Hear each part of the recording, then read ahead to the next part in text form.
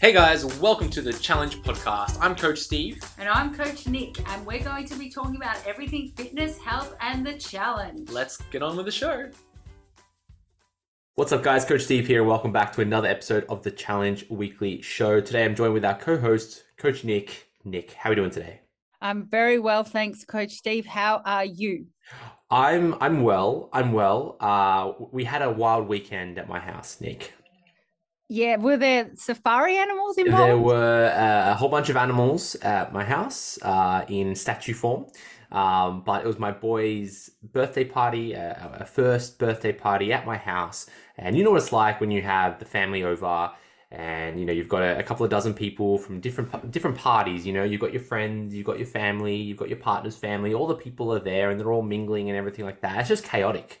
Right, you know, you got to be the good host, and everyone's got to make sure they have a drink and a cup and you have a plate of food. Eat the food. And Nick, I have to admit, I had a slice of cake.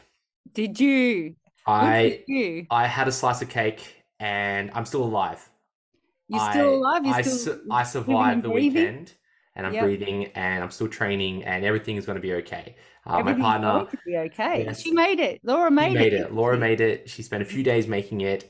It was a 3-story cake and it was green and it had a few animals on the top of it. And we had a little birthday candle and it was beautiful. And I had a slice of cake. And I just want to tell everybody that because, you know, you can have a slice of cake at your kid's birthday party and still be in the fitness game. It's not the end of the world. What did I do for the rest of the day? Well, I was pretty busy trying to be host Steve. So I didn't really eat much throughout the day, making sure everyone else got some food. You know, of course, I had dinner and, you know, I didn't go and slog myself out and do, you know, 2 hours of cardio to try to burn off the cake or anything like that. You know, I just rinsed and repeated. And the next day I went and trained like normal and I ate like normal and things are okay. And I survived. So if you're listening to this and you've had a cookie, or maybe you've had a glass of wine, or you had a chocolate bar or a slice of cake on the weekend, it's not over. It's okay. You can move on. You enjoyed it. And I think the best question to ask yourself is, did you enjoy it? Because the problem is when you consume foods and you have no recollection of it, and it happens. So you might be in that altered state of mind. You know, maybe you are a little bit emotional. Maybe you're distracted. You're watching a movie. Maybe you're hungry. You're like Coach Nick, you know, about to compete, and you know, might not be thinking completely straight. And before you know it, you're halfway through a tub of ice cream, and you're like, "Whoa, how did this happen?" Or you've just been standing in the kitchen for half an hour, just snacking on foods in the cupboard, and you're like, "Wait, what am I doing?" Right? Those states when you're consuming food and you're not really aware of it, that's problematic. But if you sat down and you enjoyed a slice of cake and you know that hey, I chose to eat this, I'm enjoying it right now and I'm okay, that's fine. No dramas, no issues. On the bandwagon and away we go. So it was a crazy weekend for me, but it's Monday now and it's just another week and it is week 11, Nick. Week 11 of the very first M Challenge. And gosh, it flies by quick, hey? It does. I can't believe it. Week 11, everybody. How's everybody going, I wonder, out there? Week 11. Yes, always exciting times because just next week is the final week. And it's now that we should be starting to think about how we're going to conclude this challenge.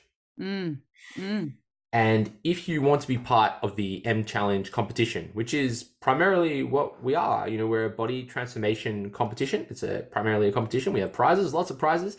If you want to be eligible for the final competition, you will need to upload a final photo, and you'll be able to do that as of next Friday. So just in just over a week and a half to go. A great time to start thinking about your final photo. So you do need the completion document, which will be available in the M Challenge app from next Friday.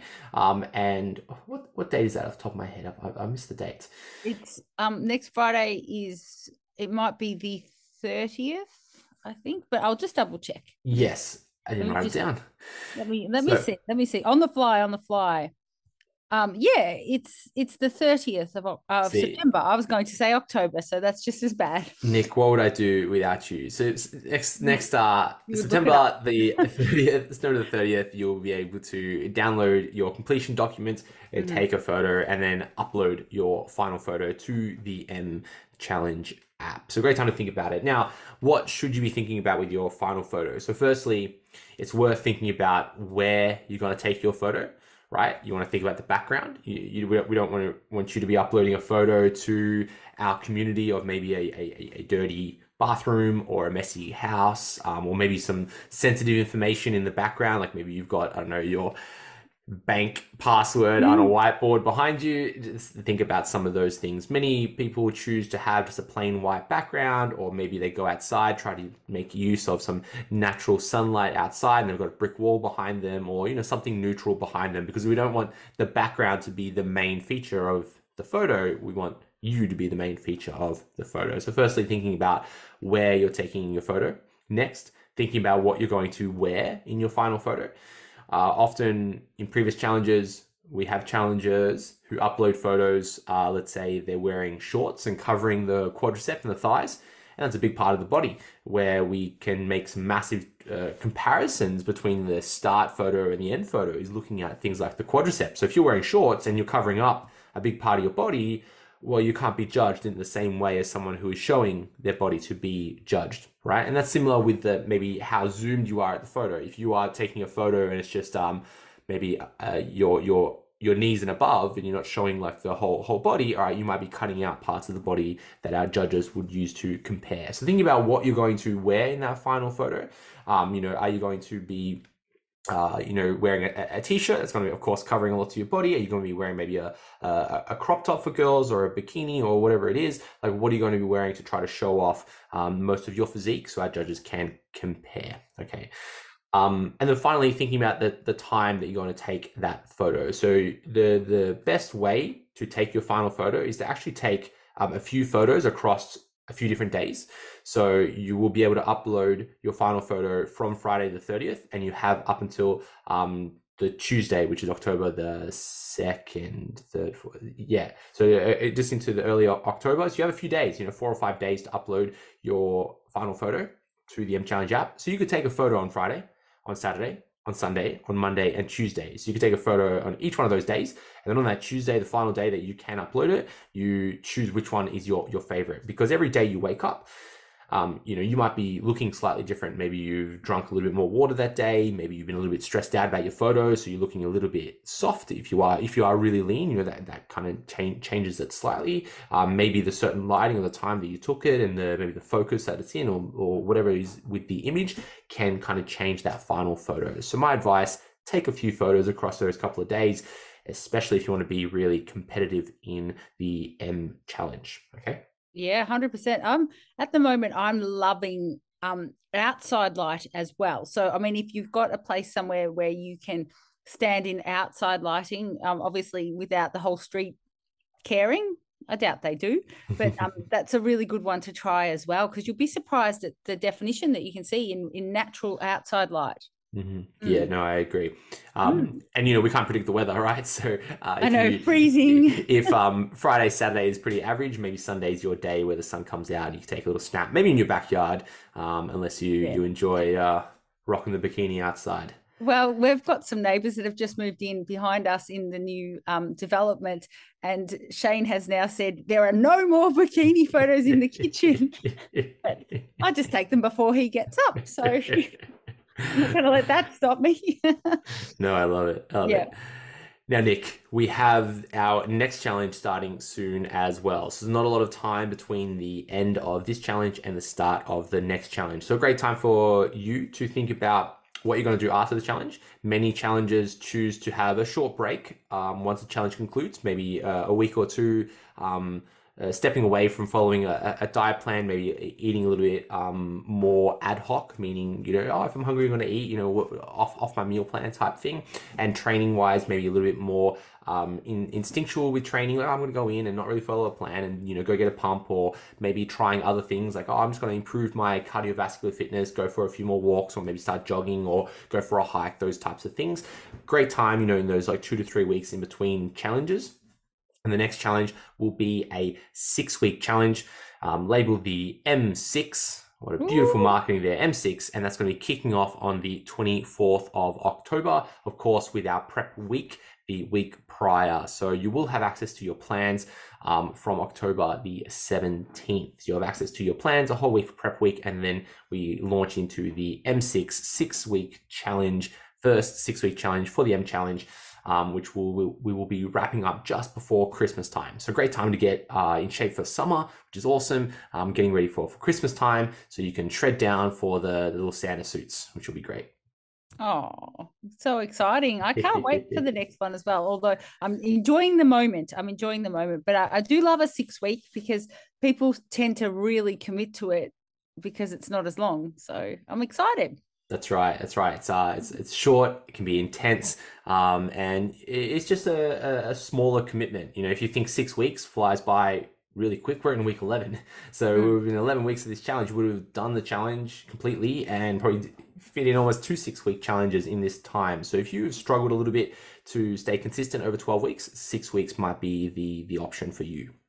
Absolutely get it. Absolutely. Love it. Coach Steve joke. Nick, let's move on to our community highlights, where we highlight some members of our community. So Nick, take us away. Who would you like to highlight this week? Okay, I've got Jennifer Williams. Now, Jennifer says, "Hi, everyone. Just thought I'd post. Had a crappy day last week and flat out this week. I've been great with food and nutrition this week. Have I? No. But I've had a light bulb moment. What I've learned so far. I am nowhere near disciplined enough to meet my expectations. Accountability. For the next challenge, planning more than I do now and prep more than I do now. Ownership. It's okay to not to meet my goals on my first attempt. Love Coach Nick saying fail, first attempt in learning. If I did, I'd probably fall off the wagon the next day. Acceptance. So she said, accountability, ownership, and acceptance. They're very strong words. More importantly, it's not perfection, it's consistency. I need to reach my goals. Goodness me. A long way to go. And given I'm not perfect, I'm really looking forward to my next attempt in late October. How things change in 9 weeks, onwards and upwards. So how amazing is that? What learning has taken place? Wow. I love it. I love the strong words. And Jennifer is obviously listening to the Challenge podcast, where she's heard Coach Nick explaining fail, which is the first attempt in learning. And I think that's fair, because many of us join the challenge because we see these amazing results either from our friends or family in marketing. We're like, wow, look at this before and after, what someone was able to do in 12 weeks or 6 weeks, or even just someone outside of the challenge, if they've got this before and after, like going, wow, look at this. And we see that window of time being like, that was done in 6 weeks, that was done in 12 weeks, that's incredible. But we often forget that 12 weeks took, maybe 3 years to be able to do that in 12 weeks, or that 12 weeks took, 10 years of learning to do in 12 weeks, or however long it took. So you may not be successful in the first challenge or your first attempt at fitness, but every time you do it, you learn a little bit more, you get a little bit better, and then you may be one of those people that get that 12 weeks. Wow, look at what they did in 12 weeks because of all the experience before that. Correct. Absolutely. So that was a really good one. Thanks, Jennifer. And hopefully you get to hear your name mentioned, and that'll give you a little bit of a pep, in your step as well. So next we've got Lara Mohan. So she has a Technique Tuesday. So had a week of basically no training, as had laryngitis and horrible sinus. This is my first session back. So she had 80 kilos, and I believe that it was a deadlift off the top of my head. So we love that. I love highlighting strong women and people that are also taking advantage of the Technique Tuesday. So well done, Lara. Yeah, no, very cool, very cool. And I think with Technique Tuesday, I do want to take away the stigma of, you posting a video only for advice, right? Think of it as like as a win day too. Like if you want to highlight your technique, being like, hey, look how awesome my deadlift is. I did 80 kilos on my deadlift, basically after no training, and I was a little bit unwell. Look how great I am. # Technique Tuesday. Go for it. No expectations that you need to post because you want advice. Show us your wins. Show us how awesome your lifting is. We want to see some training videos. Absolutely. And you'll find that, we're very encouraging with our advice anyway. So it's all just a big celebration, really. Mostly we'll just say you look great, apart from a few things. But, we don't know everything. We just like to see what you're doing. That's right. Maybe we change it to like Training Tuesday. Like show us your training videos. That's actually a really good idea. Look at that. An idea has been formed. From Lara. How good. That's fantastic. I love it. So let's action that idea immediately tomorrow. Tomorrow. Tuesday, well, today when people are listening to it. Yeah, it's going to be Training Tuesday. Training Tuesday, We'll get it done. perfection. Yeah, let's do it. Okay, so Nerida Nerida. It has been so long since I had posted, and unfortunately, I've had to end my challenge journey early due to mental health issues. The limited time I did participate, I found a wonderful supportive community within the Facebook page, and I'm very proud of what I had achieved. I would like to attempt the challenge again in the future, but for now, I'm to purely focus on my health and family. Thanks to all of those who continue to show support and provided much encouragement. Good luck for the remaining few weeks. You will all do amazingly. So thank you, Nerida. And I think it's really important to highlight just how wonderful our community is, because as soon as Nerida did post that, she had so much encouragement, just saying, we're here for you. Whenever you feel like doing the challenge again, we'll be here. So that is what we're about. Over and above even our fantastic app, we're over and above that. It's our community and the support that you get, because you can have any type of a program, but if you don't have the support, you probably won't be able to do it. So that's what you got to lean on. Yeah, no, absolutely. And I think, training programs or nutrition plans, like realistically, you can get them for free online, right? Like you can Google training plan and you'll find archives of, hundreds, thousands of training plans, right? Or nutrition plans and meal plans and all these things. YouTube, like there's so much free content online. And sure, some of them may not be the most evidence-based or helpful or quote good. And, joining the challenge, we provide you with what we believe is the most informed and evidence-based training program and nutrition plan, and a structure and a system so that you can get into the best shape of your life. But that's one part of it. The primary part of following that plan is the consistency, is the learning that come across, the support from our community, and then of course from us, Nick, learning from us and asking questions on the forum. That is a massive part of what the challenge is. Our plans, it's a system, it's a structure, it's a framework, but without the support and encouragement, you may struggle a little bit to get it done. Yeah, absolutely. So just remember that. Remember to lean in on the community, and that's what we all do, and we love it. No, so good. Nick, I want to highlight a few people here. The first one goes out to Caroline Gillies, and Caroline writes, "Hi, Coach Steve. I wanted to share with you this amazing achievement my husband is currently undertaking." And her husband is Max Gillies.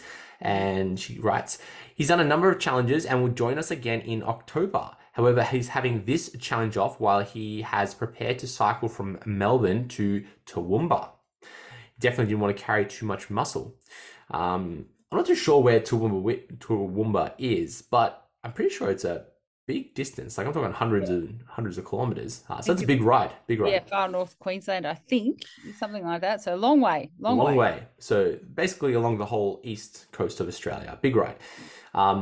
She keeps going on and saying, "You gave him some great advice last challenge when he prepared for the ride. This is all in effort to raise funds for a cure to brain cancer, which his best friend is currently battling." And she shared a post of Max on a ride and a few photos like that. And I thought it was beautiful. And, we're excited for Max to complete this journey and then hopefully join us in October.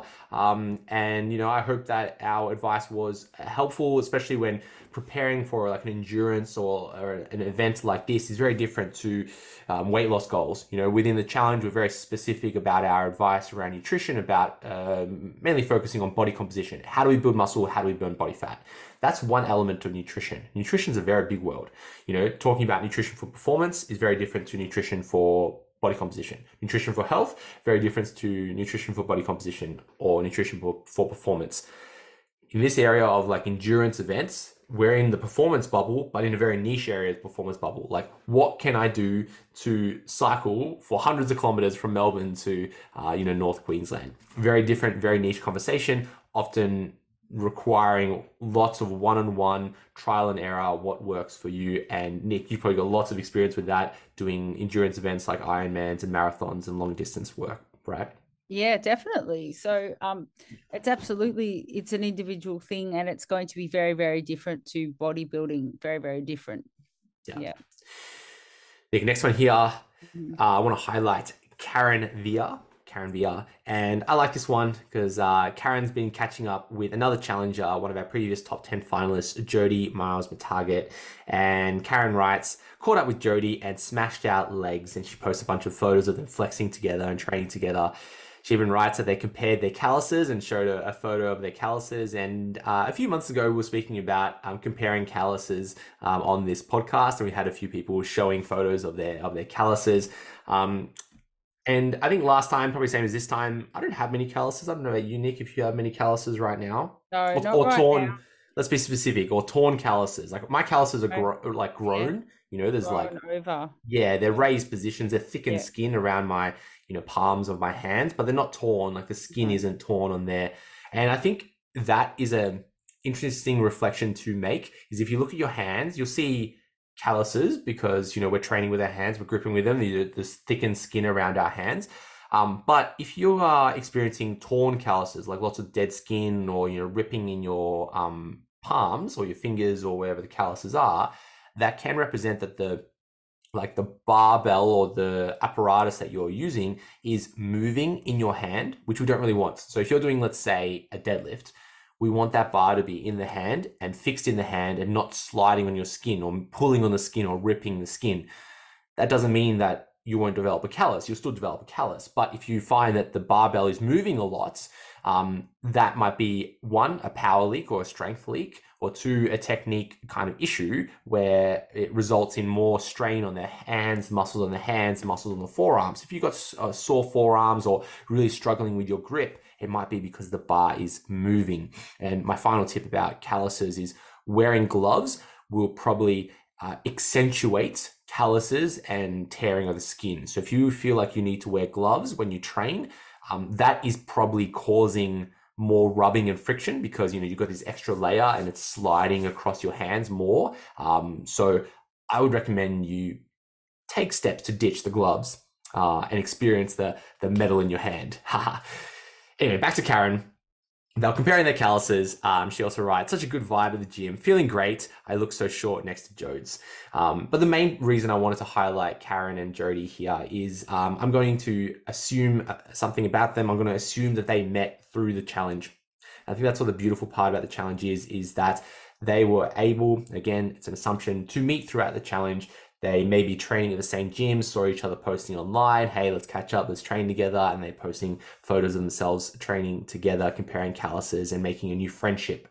So if you haven't already, join us on our Facebook social hub, post about it, maybe mention roughly where you are. Of course, for privacy, don't tell you exactly what your address is, but you might find a new friend in your area who wants to train with you, and that might be a new lifelong buddy that you make. And we've had lots of lifelong buddies and friendship groups form out of the challenge, which is a beautiful space. So join our community, post about it, make some friends, and who knows, you might be getting a sweet old pump next to a buddy, and you are comparing biceps at the end of it. It will be awesome. Yeah, that's awesome. I love that. I love seeing women train together as well and have fun. Very good. Nick, final one here. I want to highlight Leroy Warren. Leroy writes, pretty happy with this morning's check-in. Lowest weight of the challenge and lowest weight in about 8 years. 5 kilos off my target, but this is a target with no specific end date. I will push on past the end of this challenge to hit this target and then maintain on beginning a build shortly after. I like this. It was a bit of a win, bit of a scale win. Let's face it. He's at the lowest point he's been in the past 8 years, and he's about 5 kilos off of his target. I would recommend you form a specific end date. That makes the goal a little bit smarter. Got a target. I want to reach it by this time. But I love it where it's a little bit open, being like, hey, I want to get down there. I want to maintain that for a bit and then start a building phase. So congratulations, Leroy. That's an awesome win. Fantastic. Good on you. No, so good. Nick, let's move on to our next segment here. We have our Coach's Corner where we offer our tip for the week. So Nick, take us away. What advice do you have for us? Well, I'm a bit obsessed with dopamine at the moment. I'm obsessed with finding out a little bit more about it. So somebody who's like obviously a million times smarter than me. I don't know if you know of Dr. Andrew Huberman, but I love listening to his podcasts and his take on things. Now, he studies a lot about like molecules like dopamine and where they fit into our lives. So I think it's really, really interesting simply because I've spoken about it before regarding social media and stuff about like if you find yourself being addicted to posting, it's because of that little bit of a dopamine hit that you get when people press like. And that is actually okay. There's nothing wrong with that, by the way, because if that's the way that you motivate yourself to get through, then that's fantastic. So it's sort of a reward feeling. And it's really important to keep us motivated and happy to be doing what we're doing. But the interesting thing that Dr. Andrew Huberman has actually discovered is that we get our dopamine release not from actually achieving the goal, although that would give you something, but in the pursuit of the goal. So sometimes if you think about the end goal without thinking about little tiny things along the way, you might lose motivation.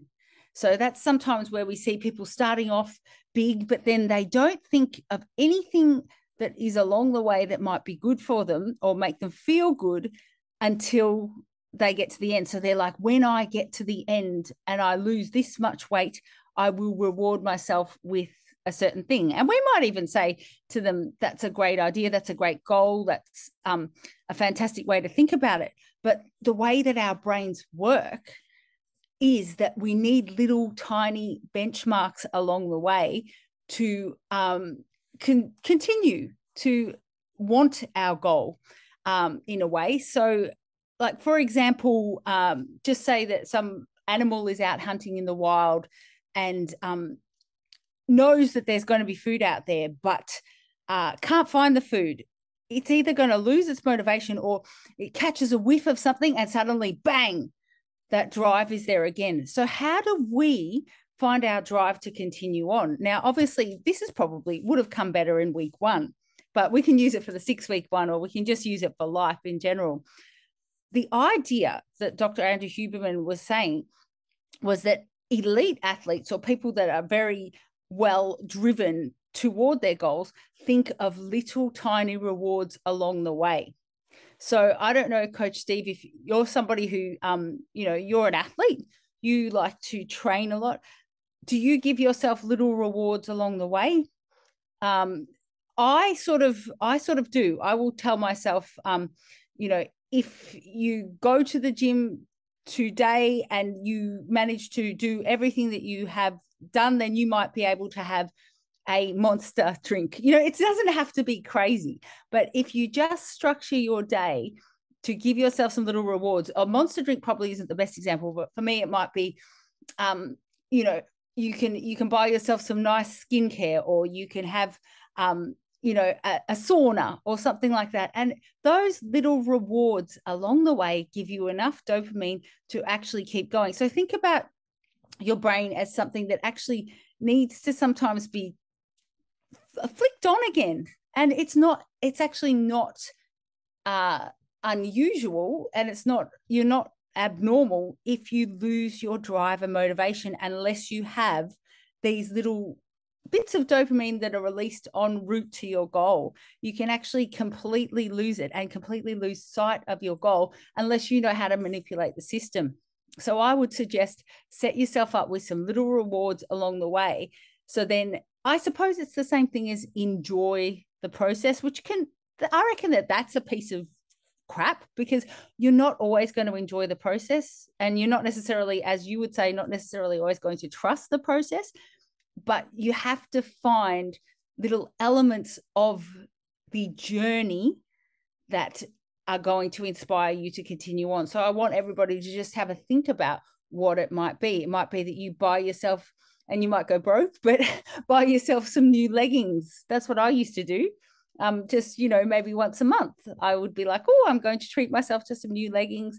All sorts of things like that. It doesn't have to be, it could be, I used to buy a new book a week, as you can see behind me, I got a lot of books. So those sorts of things, little rewards. And often the one thing I will say is that if you haven't been conditioned to understand it, and that's everybody pretty much, you might see food as a reward. And that's where sometimes we go a little bit wrong, because we're like, I'm going to treat myself to this.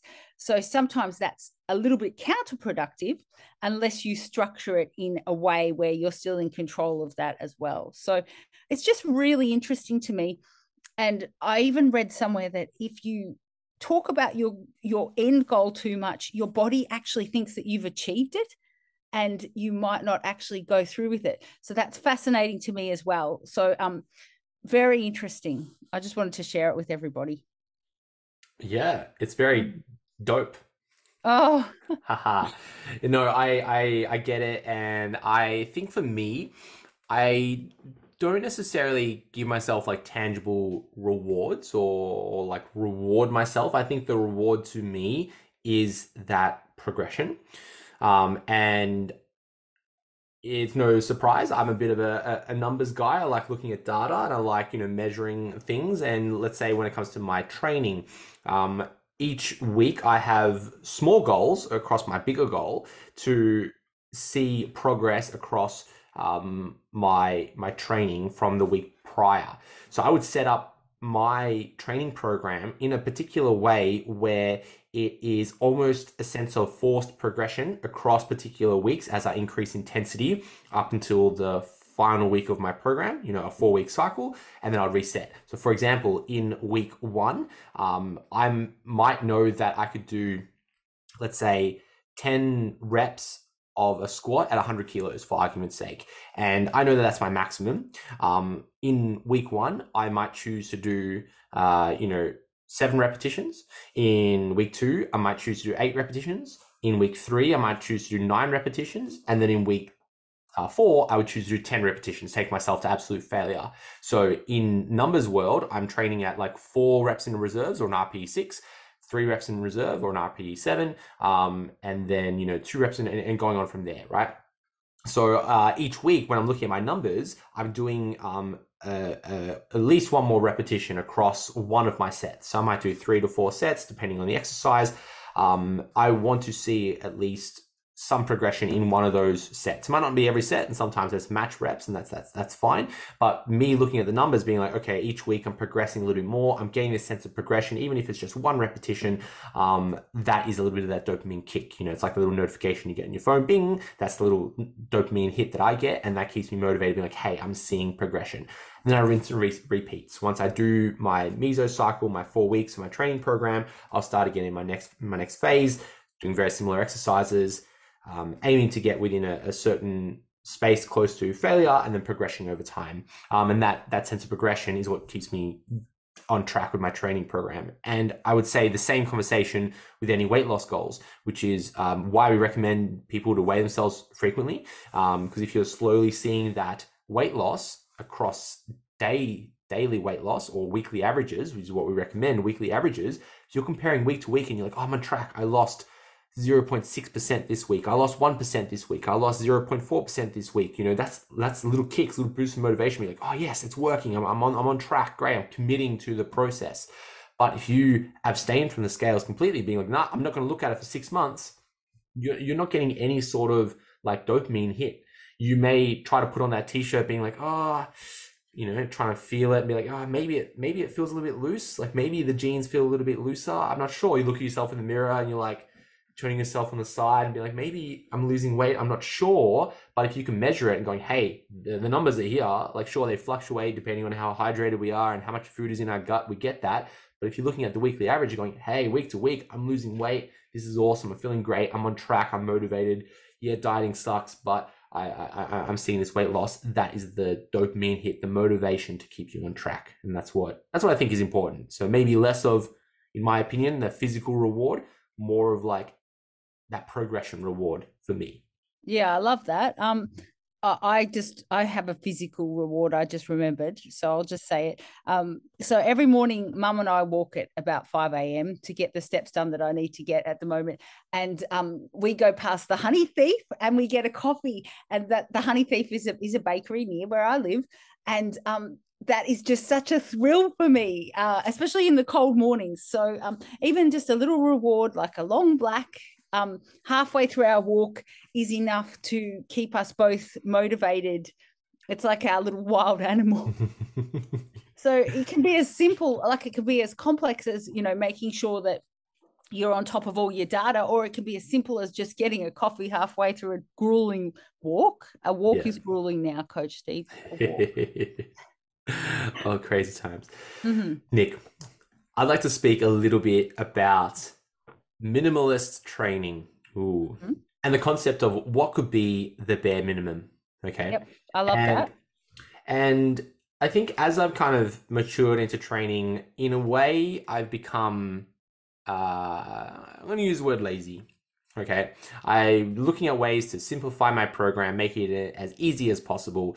And I often see guys and girls in the gym, the bros and the broettes, and they are obviously training a certain body part. They're training their arms, or more specifically, they're training their biceps. They've chosen to train one muscle group on one particular day, and you'd watch them move around the gym across, a half an hour, 45-minute, an hour period, and they're in every corner of the gym. They go to that machine, they go to that machine, they go to that machine, they do every single exercise you can possibly dream of at that one day, at that one time. And it's exhausting to watch. You'd watch bros and broettes and they're doing laps around the gym and doing every exercise possible. And you think, do you need to do every single version of a bicep curl you can possibly think of that you found on Google or YouTube or TikTok on this particular day at this particular time? You're exhausting.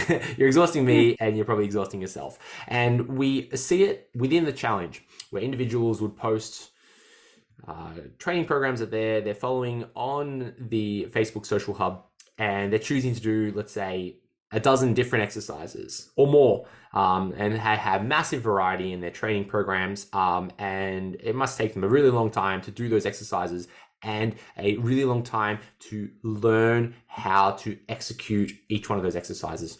Okay, so when we're looking at a training plan and you're following a new training plan, if you have let's say a dozen different leg exercises to complete, you have to learn how to do those dozen different exercises. So the question, of course, comes up is, what happens if it was just one exercise for your legs, let's say a squat, and that's it, right? You just did one exercise for your quadriceps, one exercise for your hamstrings, and one exercise for your calves. The three main muscle groups in your legs. And then we'll talk about glutes, different side of things. But let's say those three exercises, you choose to do three exercises and you get really damn good at three exercises for those things. Maybe you choose to do a squat pattern, a barbell back squat. You choose to do a hinge pattern for your hamstrings, glutes, maybe an RDL, a stiff legged deadlift, something like that. And then maybe a calf raise just to hit the calves. 1, 2, 3, you do your three exercises. And to get your volume in, you do a few more sets of each of those exercises. So instead of doing 2 sets of squats and 2 sets of lunges and 2 sets of Bulgarian split squats and 2 sets of leg press, 2 sets of hack squat, 2 sets of Smith machine squats, and then 2 sets of the sissy squats, and then 2 sets of legs. You're doing lots and lots of exercises. You choose maybe to do 4 or 5 sets of squats. You get really damn good at squats, and you find that by like set number 3, you are so proficient at the execution of those squats. You do like 3 or 4 repetitions and you feel your quads like pumping, you feel them like, ripping, you feel them like, engorged with blood. It's like you've got such crazy DOMs in your legs already from 3 sets, and, you're only like 3 or 4 repetitions in that 3rd set. That's the ultimate goal of this kind of concept of minimalist training, where you get real damn good at just a few exercises. And that can be a sign of a mature lifter and some great execution in training. So if you're thinking about minimalist training, which you might actually see kind of built into the M Challenge training plans, where you look at the plan and goes, whoa, there's only 4 exercises here. There's only 5 exercises here. The most exercises that we have in a program is 6. We have 6 different exercises in a program. That's the most. And for some people, you might be like, what? Is that all? And I would say that's plenty. That's plenty, especially if you get real damn good at those exercises. If you experience good execution and you experience the pump, you train close to failure, that's all you need. So the first thing I would recommend is, if you want to think about minimalist training, is to define movement. And you can define it in two ways. Either we can look at muscles. So I'm talking about quadriceps, I'm talking about hamstrings, I'm talking about calves, biceps, triceps, chest, back, looking at muscles. Or we look at movement patterns where we go, okay, I'm going to push in a horizontal direction. And that would be like, chest press, bench press motions, punching motions, push-ups. I'm pushing in front of me. And that pushing motion, we look at it as a movement, or we look at within those muscles. All right, we're training our, our pecs, we're training our anterior delt, the front delt, we're training our triceps. It's all involved in that pushing motion. Then, in contrast, we've got horizontal pulling motions. That will be our row patterns, barbell, bent over rows, machine rows, single arm rows, any sort of pulling towards you. And there we're training our back, multiple muscles, probably a good 20 different muscles when we train pulling motions, our lats, our rear delts, our rhomboids, our traps, the erector spinae, all these big pulling muscles, right? Then we've got vertical motions. We've got vertical pushes, so pushing overhead. So that can be like overhead press, maybe an upright row, depending on who you're talking to, because you're kind of like pushing upwards type thing. But we've got that vertical push. And then a vertical pull. So, a lat pull down, a chin up, those types of things. So far we've got 4 different movements just with the arms. And then we've got 2 movements in the lower body, where we've got a lower body push motion, which is like a squat pattern, where you are bending at the ankles, knees, and the hips to squat. And that could be like a lunge pattern, a squat pattern, those types of things. And then we have a hinge pattern where we are primarily moving through the hip joints, and we're changing our center of gravity. We're moving in this hinge pattern, and that's most of our deadlift patterns, where we're training things like our glutes and our hamstrings. So we've got 6 movements. Again, horizontal push pull, vertical push pull, and then we've got our squat pattern, hinge pattern, right? You could build a training program with those 6 movements, and you could substitute different exercises in. So instead of doing like a dumbbell chest press, you might choose to do push-ups. Instead of doing a RDL, you might do a GHD, like back extension. Or instead of doing a squat, you might choose to do a lunge or something like that. You could choose those 6 exercises. You could train at almost any frequency, 2 days a week, 3 days a week, 4 days a week. And to build your program, you could start by going extremely minimalist and doing 3 exercises. Choose 3 exercises, 1 from each of those categories. So the 6 categories. So you might need to divide it into 2. So maybe you've got like a pull day and a push day, right? So a push day would be a horizontal push, a vertical push, and a squat. And then a pull day might be a hinge pattern, a vertical pull, and a horizontal pull. Do those 3 exercises. Aim to do 3 to 4 sets each exercise. And we're training at whatever frequency you can complete, 2, 3, 4, 5, 6 days a week, minimalist. And you might find that you get real damn good at training. You don't need to do all the varieties all at once, because long-term training, we're going to target all those different exercises, right? If you love to train your pecs in a amplitude of different ways, you can do that over a 6-month period, Do a bench press, get really good at bench press, get the most stimulus out of the bench press. And then you do a different type of pressing, an incline press, dumbbell chest press, push-up, chest fly, whatever it is. We manipulate that stimulus over time rather than trying to do everything all at once. Space it out. We're going to be training for a long time. We can go through different exercises, because exercises are kind of like fashion, trends, different clothes we wear. Like different exercises come in trend over time. You might love a bench press today, but in 3 months' time, you might be like, I hate the damn thing. I love doing a machine chest press. It's my favorite thing in the world. All right, I'm going to do that right now. So you can cycle between those exercises. Just a bit of philosophy, Nick. Minimalist training. Are you doing too much? Should you strip it back to the bare basics? What are the bare basics? And you may find better results by doing less. So good. And how we were talking before about it, you can find any training program online. I think that comes with a caveat now. After hearing that, it's not always the one that's got everything.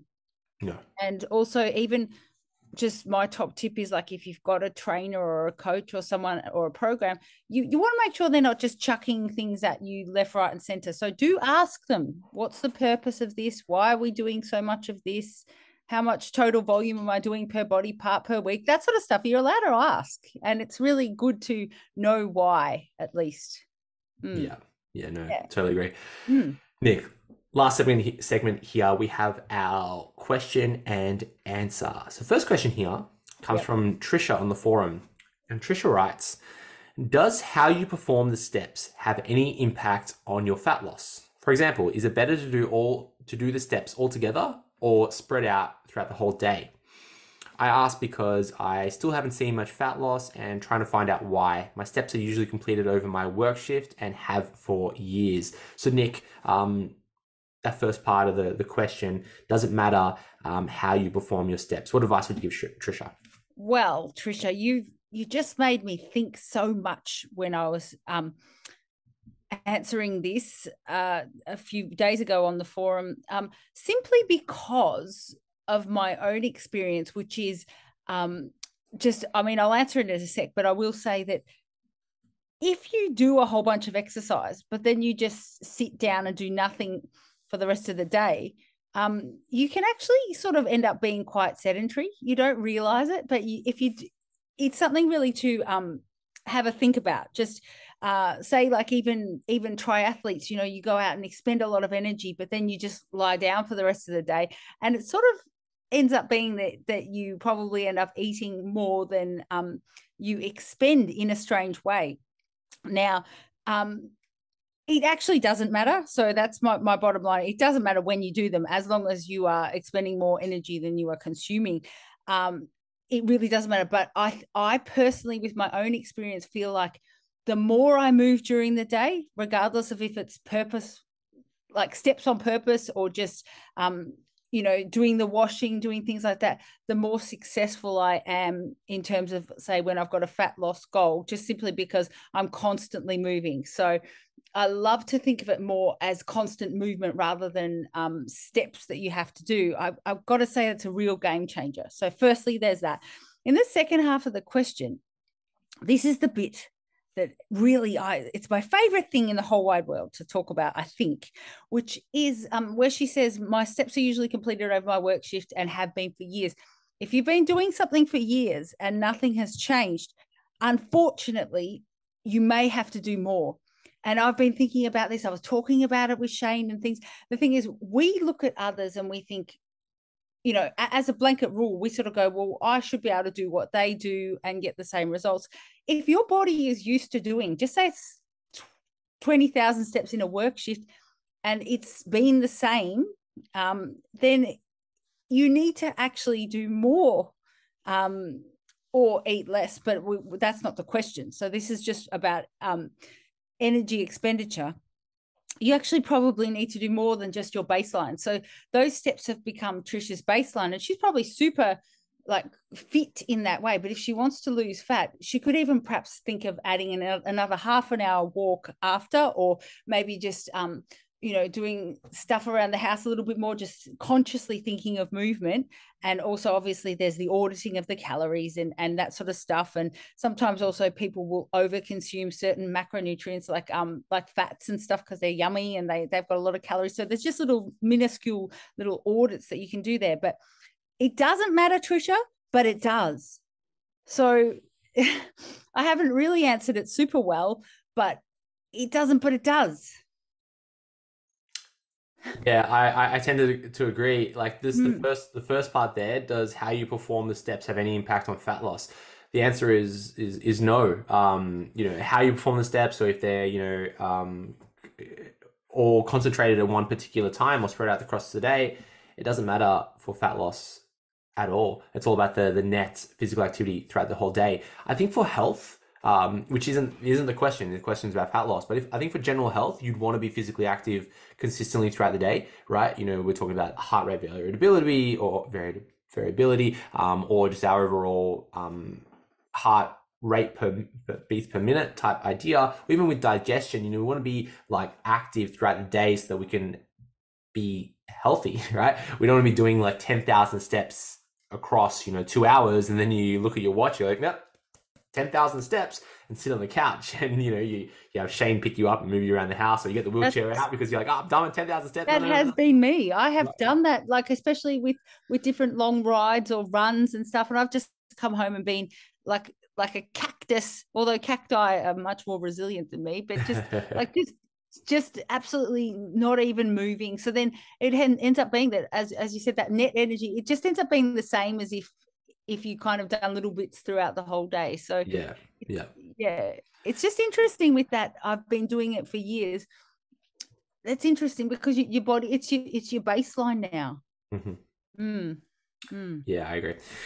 The next question here comes from Jennifer, also on the forum. Jennifer writes, "Hi, I'm curious to understand the breakdown of food. We have the macros and a calorie allowance, but does it matter where the calories come from, excluding the nutritional benefits? Do we aim to eat the calories ultimately? Obviously, the mixed benefits, the nutrition values to our bodies, and certainly will help us feel better. I'm just curious and learning." Jennifer, let's talk about it. You are correct where you would prefer to have foods that are nutritious, right? Within nutrition, like we spoke a little bit earlier in this podcast, there's a few different categories, right? We're talking about body composition, we're talking about performance, we're talking about health. Within body composition, for our energy intake, it really doesn't matter where we get the energy from. And there was a study, really interesting one. It was a case study of one person. They told him, it was a guy, to only eat food from McDonald's, right? And it needed to be under 1,800 calories a day. So he got to go to McDonald's, eat whatever he wants for breakfast, lunch, and dinner.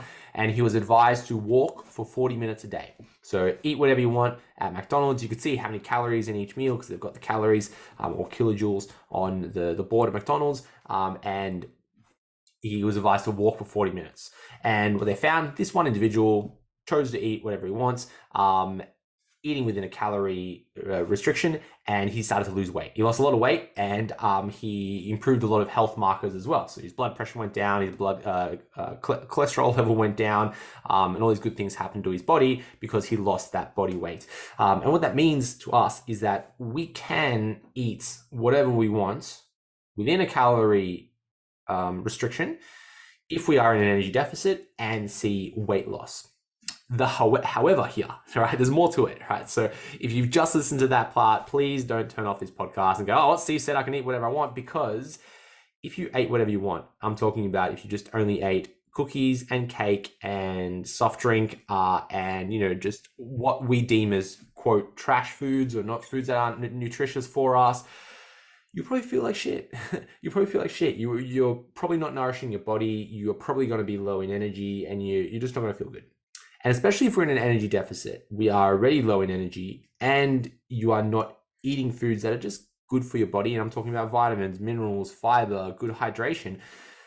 It's going to compound. You're going to feel even worse. And that could lead to ultimate failure in a diet. You're going to be like, this is too hard. I'm too low in energy. I'm having mood swings. I'm craving foods. Maybe I'm experiencing decreases in my performance in the gym. So I'm losing muscle mass. I'm not excited about what's happening to my body. So if you chose to have foods that are, whole fruits and vegetables, lean sources of protein, shopping on the outside of the supermarkets, going to fruit and veggie markets, buying from a butcher, these types of things, those types of foods are going to nourish our body, even though both paths, if you chose to eat just McDonald's or chose to eat at a market, fresh foods and foods that are seasonal and all the good stuff, both would lead to weight loss. However, you would feel better if you ate good food, right? You'd nourish your body and you'd feel better. So interesting question, Jennifer. The first part of it is to say, it doesn't matter where the calories come from.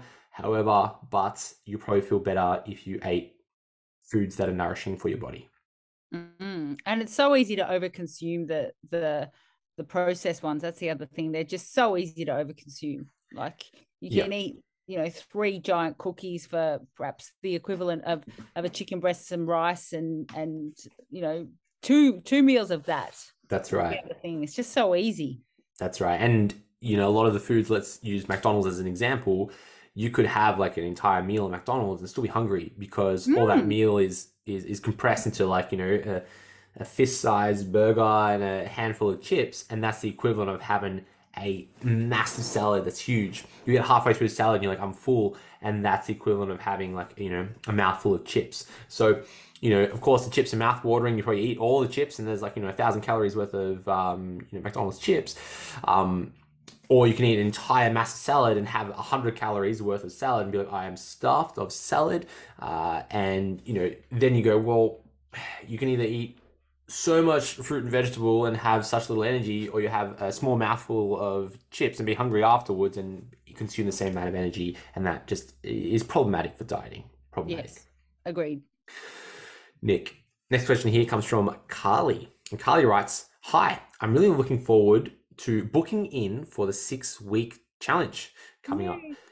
I really like to know what options to choose to lose weight. This challenge, I've chosen rapid weight loss and advanced for the advanced for the physique. So talking about the M Physique program advanced, that's 4 days a week program. I'm lifting as heavy as I can for each set and to failure. Should I do the same for the next challenge? Nick, what advice would you give to Carly? Hi, Carly. So yeah, I just also, we can chat in a second about the to failure every time. I don't know how you're doing it. If there's failure and then there's failure, but I don't know how you're alive doing rapid weight loss and that too. That's very taxing. But now, so I'm assuming that you've had rapid weight loss the whole way through. And I'm assuming that you've been reasonably successful with that. So what I would do in between is absolutely the get in, get out strategy. So I would take your calories straight back up to your new estimated maintenance calories and sit there for the in between of the challenge and see what that does to you as well. You can see, because you may your maintenance may be different to what you had assumed. You don't know how you're going to feel. Maybe you'll get some more energy, therefore you'll expend some more energy, and you might feel really good there, and it might be something that you can live on and decide to stay there and continue on in the challenge with that if you're getting reasonable results. Or you may decide to go back to your rapid. It's really the really important takeaway from this is get yourself out of there. Don't stay with rapid in between. And I think also just revisit exactly what you're doing within your training. I don't think you necessarily need to lift to failure, but perhaps it's not necessarily like failure where you can't, you're squatting and you can't possibly move again. It might be the smaller muscle groups, things like that, which, I think that that's still quite taxing. You can have 3 or 4 reps in reserve left and still get some good results. That'd be just something I'd be looking at. But I personally would lean towards having a bit of a break, seeing how your body responds, and then also there's part of me that thinks it depends how much she's lost, and it's really an individual thing, but it could be that she'd do all right with moderate as well. So Carly, you might do all right with moderate fat loss for the next one. You don't necessarily have to drop to that extreme, and you might want to then bring it home in the last 2 weeks with a little bit of a change. Because remember, when you start low, there's nowhere to go. There you go. There's our screen. There's our little grab. When you start low, there's nowhere to go. We don't want to start necessarily a diet again on the rapid, because remember, that's extreme. That's something that's the get in, get out. The caveat for that is if somebody's listening and they're doing the 6 week for the first time and they're fresh and juicy and ripe, then you can do that. But if someone's a little bit fatigued, I'd be just looking at those few different things and manipulating it just a little bit before I throw someone back straight onto rapid. That's my answer. Yeah, I agree. I think Carly's asked one question. I think we both highlighted the same kind of problem around like, I'm training to failure, and it's like really extreme approaches. Like I'm going rapid, which is a massive energy deficit. We're talking like 25% energy deficit from maintenance, right? Training 4 days a week, which is quite a high volume on the physique program, the most volume that you could do on a training program. And she's taking every set to failure. And even if it was true failure, there's that concept of a diminishing performance over time. So maybe set 1 is 100% of effort. Set 2 is 90% of effort, set 3, 80%. And over time, you're getting tired. Once you get to your second, third, fourth exercise, you're tired from the first bouts of exercise. So your experience with failure on exercise number 4 or set number 10 on a particular day, you're only really cruising at 50% of your effort. So you might find that if you resensitize both your approach to nutrition and training, and that might mean a short break, go back to maintenance calories where you're not losing or gaining weight, you're maintaining your body weight, and then taking a little bit of a break from training, maybe not going to failure or close to failure, those types of things. Resensitize your body, you come back just like having a rest, right? It's like you're having a little bit of a nap, and then you're coming back onto it. So you resensitize your training, resensitize your nutrition, and then you might continue to see positive changes, Carly. But I think the challenge right now is fatigue management. How do we manage diet fatigue, training fatigue? And it may not be a perceptual thing. You might not know that you're tired, but having a little bit of break, you might be like, oh, wow, I'm training so much harder and I feel so much better. And this is wow, rather than just, continuing to try to be at a deficit and continue to try to train to failure, where you're experiencing diminishing returns and diminishing performance from the effort that you're putting in. That's right. And there's no book anywhere, I mean, with a natural athlete where you're on a 25% deficit aggressive and you're going to be building muscle, so it's all about preserving as much muscle tissue as you can as you diet down. That's the other thing. So you got to reword that for yourself and not expect to necessarily grow new muscle tissue in that environment. Yeah, that's right.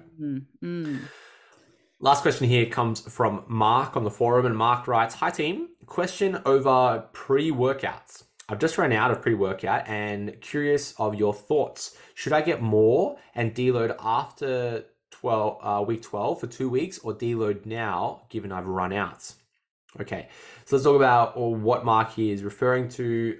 So a pre-workout primarily has an active ingredient called caffeine. Many of us consume caffeine in coffees and beverages of all varieties.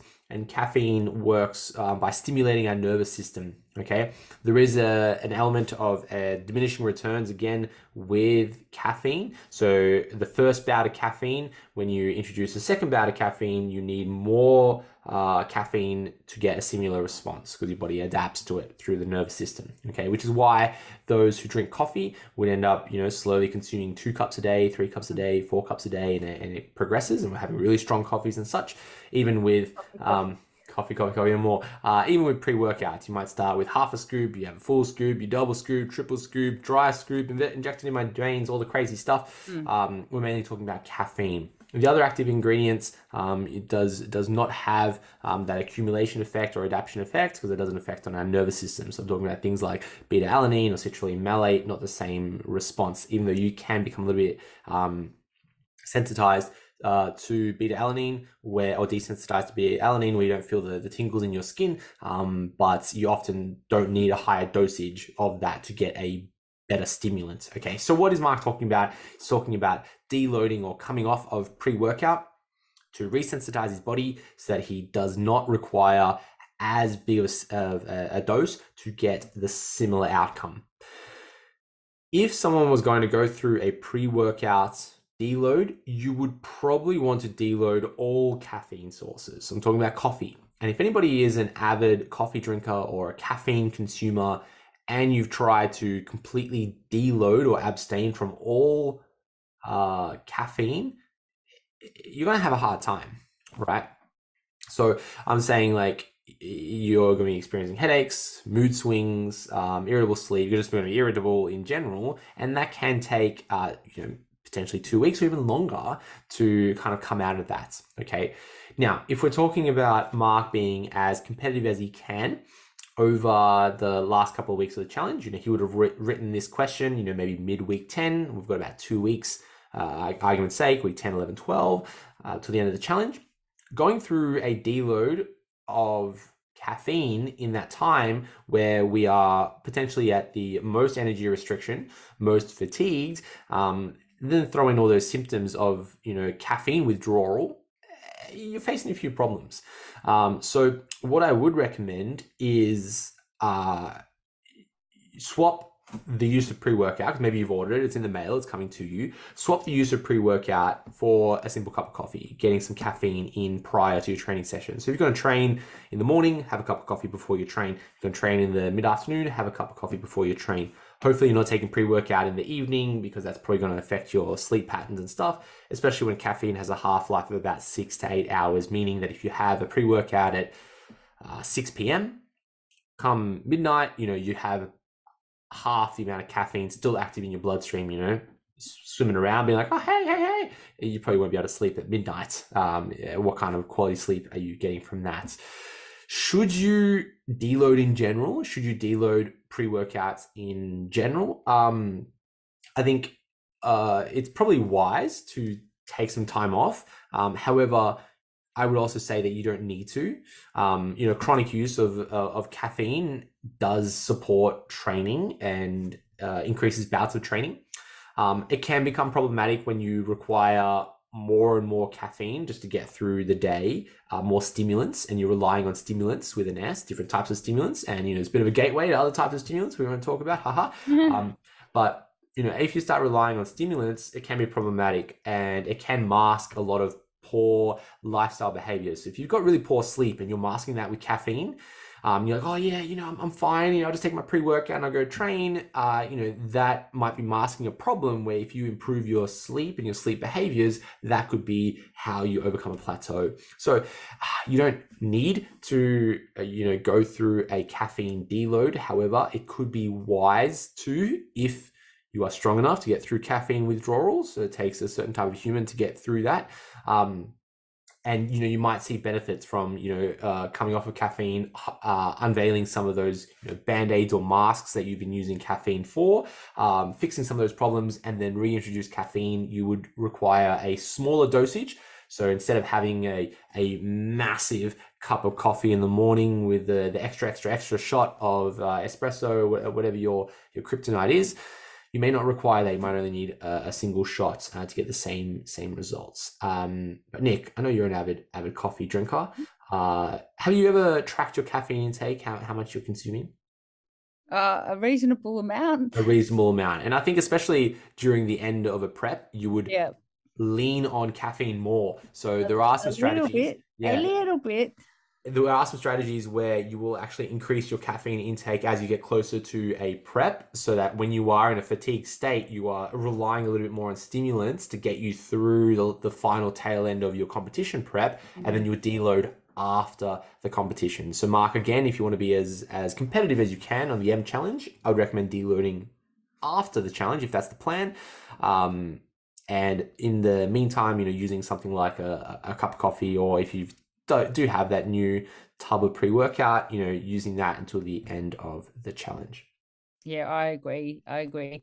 It's no time to change anything now that you're already doing. Wait till after. Nick, let's wrap it up there for episode number 83 of the Challenge Weekly Show. 83. That was a very good one, if I do say so myself. Oh no, Nick, I didn't press record. Don't. No, I'm kidding. I love chatting to you, but I just couldn't do that again. Until next week. Until next week. If you enjoyed this episode, let us know, and we'll catch you next week for episode number 84. Thanks for tuning in, guys. If you like the show, share it with a friend. Or leave us a review on iTunes to spread the good word. See you next time.